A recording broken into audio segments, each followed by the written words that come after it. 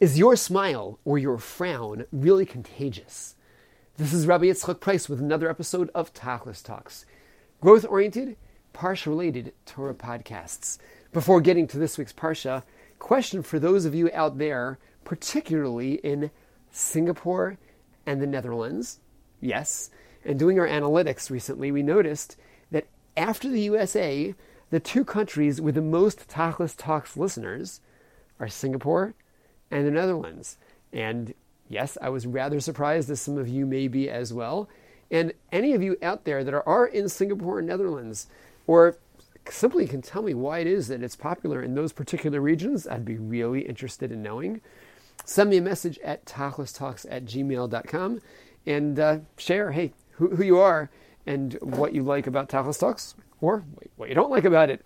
Always looking for positive, constructive criticism as well, but really curious to touch base with some of our Singapore and Netherlands listeners. And anybody else out there, even if you are in maybe less exotic locations, always feel free to share your thoughts, comments, questions, concerns, tachlistalks@gmail.com. Back to today's scheduled program. We're up to the Parsha of Vayigash. Vayigash literally means, and he came close. The Parsha opens with Yehuda, Judah, approaching Yosef. Joseph, who at the end of last week's Parsha had framed Benjamin, claiming that he had stolen his goblet, and everything is pointing in that favor. The evidence seems to be there, and Benjamin is in major trouble. Yosef is saying that Benjamin will stay as a slave in Egypt forever. The beginning of this Parsha, Yehuda is approaching Yosef and begging that, no, can there be any way out of this? I will stay as a slave in his stead. But if Binyamin does not go back home to our father Yaakov, that's it. Yaakov will not be able to bear the loss of Binyamin after he has lost Joseph, Yosef, Binyamin, the only sons of Rachel who died young. That will destroy our father. Let me stay in his stead. And the Vayigash is Yehuda's approaching Yosef with that request. The question many commentators grapple with is, what exactly is this Vayigash? They're already in relative proximity. What is this, and he approached Yosef? It could be literally taking some steps toward him. As some understand it, it's an indication even of a threat. The Or HaChaim HaKadosh, in his commentary, shares something fascinating, which I think can lead into a significant Tachlis message. He shares Yehuda was trying to utilize a principle that is described by the wise King Solomon in Mishlei, in Proverbs, Kamayim hapanim al panim, just as the water reflects a face. Whatever face you share with the water is what you see back. Or maybe in the contemporary, whatever you share with your mirror is exactly what's coming back to you. Well, so too came Leiv ha'adam, Ela Adam, so too does one's heart reflect the other. And as the Or HaChaim describes, in mustering up attitudes of closeness, one can generate responsive attitudes of closeness. And Yehuda was trying to do that. Despite all of the tension and difficulty and every reason to be so upset at Yosef and so concerned and so frightened, Yehuda tried to generate a feeling of concern and compassion toward Yosef. And in so doing, he was attempting to manipulate a similar response from Yosef to him. This principle that put out a smile, you'll get one back. Put out a warm feeling, you'll get one back, provided that it's on the leiv level as well, on the heart level. It's genuine, is a principle described already in Proverbs, and a reality that permeates our world. We know that it's easier to smile when you are seeing smiles around you, easier to frown when you're surrounded by frowns. But how extreme this goes. A story that is told much more contemporary than the Parsha, but still back probably about 200 years, describes, and actually one of the parties to the story, one of the young men in the story, grew up to be one of the great sages, Rabbi Nachum Shardaker of Europe. And the story actually was told over afterwards by Rabbi Yosef Chaim Sonnenfeld, of the greatest sages of Jerusalem in the earlier part of the last century. The story is told that the town of the story had in it an unfortunate situation with a Moser. Moser was the term for somebody who would rat on others to the local authorities, and remembering that there was very often no straight system of justice, and things were generally stacked against the Jews, heavy anti-Semitic policies and taxation, and often kidnapping of young men and pulling them into the army.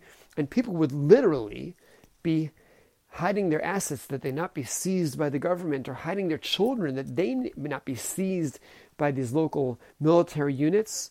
And the Moser was the corrupt individual who would give people all types of trouble, destroying people's finances, destroying people's lives by ratting on them and getting them into trouble where, again, it wasn't legit, it wasn't justice, but it was simply the whims of the local authority that was going to take advantage of the hapless Jews. Well, the Moser in this town, aside from all his cruelty, but also due to the fact that he had so many governmental friends because he kept supplying them with info, used that to demand of the Jewish community that they also treat him with reverence and respect, always giving him an aliyah at the Torah, giving him honors, until the new rabbi showed up in town. The new rabbi was going to have nothing to do with that, and demanded that this Moser be treated simply as the bum that he was, and he was not going to accord him any honor and respect. And he demanded that when he caused people pain and distress, that he would be prosecuted for it. And that was frightening to the entire town, and particularly frightening to the young man in the story who grew up to be Rabbi Nachum Shadaker, because he was traveling with this rabbi, he and one other student, when they were in a wagon and remote from town, nothing surrounding them that could provide them any defense or protection, when this Moser and his cohorts chased after them and blocked the road and demanded that they get out of the wagon. And, this is trouble. Well, the rabbi and the Moser are basically standing off, viewing each other, looking into each other's eyes, and after a few moments, the Moser drops down to his knees and begs the rabbi forgiveness. And when the story was over, and this young Rav Nachum asks the rabbi, what just happened? The rabbi described, as I faced him, I was developing a sense of compassion, inner sense of care and concern. What led the person to be such a threat to our community? What led him to be so detached from having any positive connections with our community as simply a rebel and causing such torment? And I started feeling, must be that he had a very, very difficult upbringing. Must be that he suffered a lot as a child. Must be that he had no natural, common ways of developing social and financial power and clout and esteem, and he had to resort to such treacherous, unfortunate ways. Now, we don't let people off the hook because of that alone, but having that feeling inside of me allowed me to feel so different about him that it generated a similar reaction in him, and he felt differently about me. K'mayim ha'panim al panim, kein lev ha'adam el ha'adam, that back to that water reflecting our face, and so to the heart reflecting the heart. Well, that's what Yehuda is doing by generating feelings of compassion and concern for this viceroy / his brother Yosef. And that is what occurred in this story. And what about in our more standard situations where we're not facing off with what seems to be vicious viceroys or horrendous Mosers, but we've got that person with whom we just don't seem to click in the workplace, or the partner in a relationship, or the parent or a child with whom things right now are not so hunky-dory, and there's a certain distance, there's a certain, maybe worse than distance, but a certain clash. To what degree can we reverse that?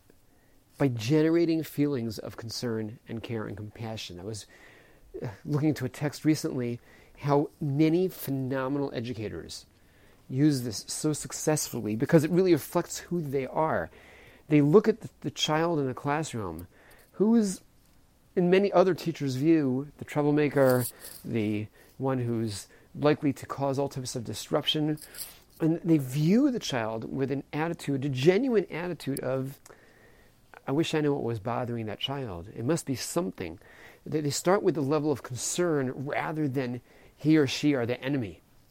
And how, so often, that alone helps them develop a relationship where others have failed. I've seen many people address how they had difficulties in life until they met up with the famed educator Rabbi David Trink, passed away just within this past year, a phenomenal individual. You can get a sense of who he is by the book, the biography that's already been published. It's called Just Love Them. And how by him exuding love for his students, so many who otherwise didn't connect with rabbis or teachers or Talmudic study or yeshiva turned around because they just felt that love. Now, again, story after story, are there going to be exceptions? And there may be people, there's sometimes that the mirror is so cloudy, the water is so murky, you're not seeing the face shining back at you at all. But the principle is there and worth our attempting to use it. So hopefully none of you are facing situations that are as threatening or as treacherous as somebody chasing after your horse and buggy while you're in a remote territory. But when facing situations that are less than comfortable, instead of maintaining an attitude of it's me versus them, let's try this. Let's try to apply this. Kamaim alpanim kin leiv ha'adam. I'm going to make my heart have a attitude towards that other party, towards that dissenting party, towards that disturbing student, toward that troubling member of the team. I'm going to have an attitude of care and concern, and I feel bad. I feel bad that they are not able to be more socially connected. I feel bad that they're not able to be more part of the team, part of the chevra, so to speak. I feel bad for them, truthfully. I care about them. I'm concerned. I have my general mitzvah of love your neighbor like yourself, and they're one of my neighbors. There's somebody out there. They're part of the general mitzvah of Avas Yisrael. They're part of the big pact out there, and I need to be developing and portraying a love towards them. So doing so can hopefully generate the reaction and the return as well, that you'll get that reflection back your way. Doing so will allow ourselves and the people we interface with through the contagion of our smiles to both be all the more likely to achieve our tachlis.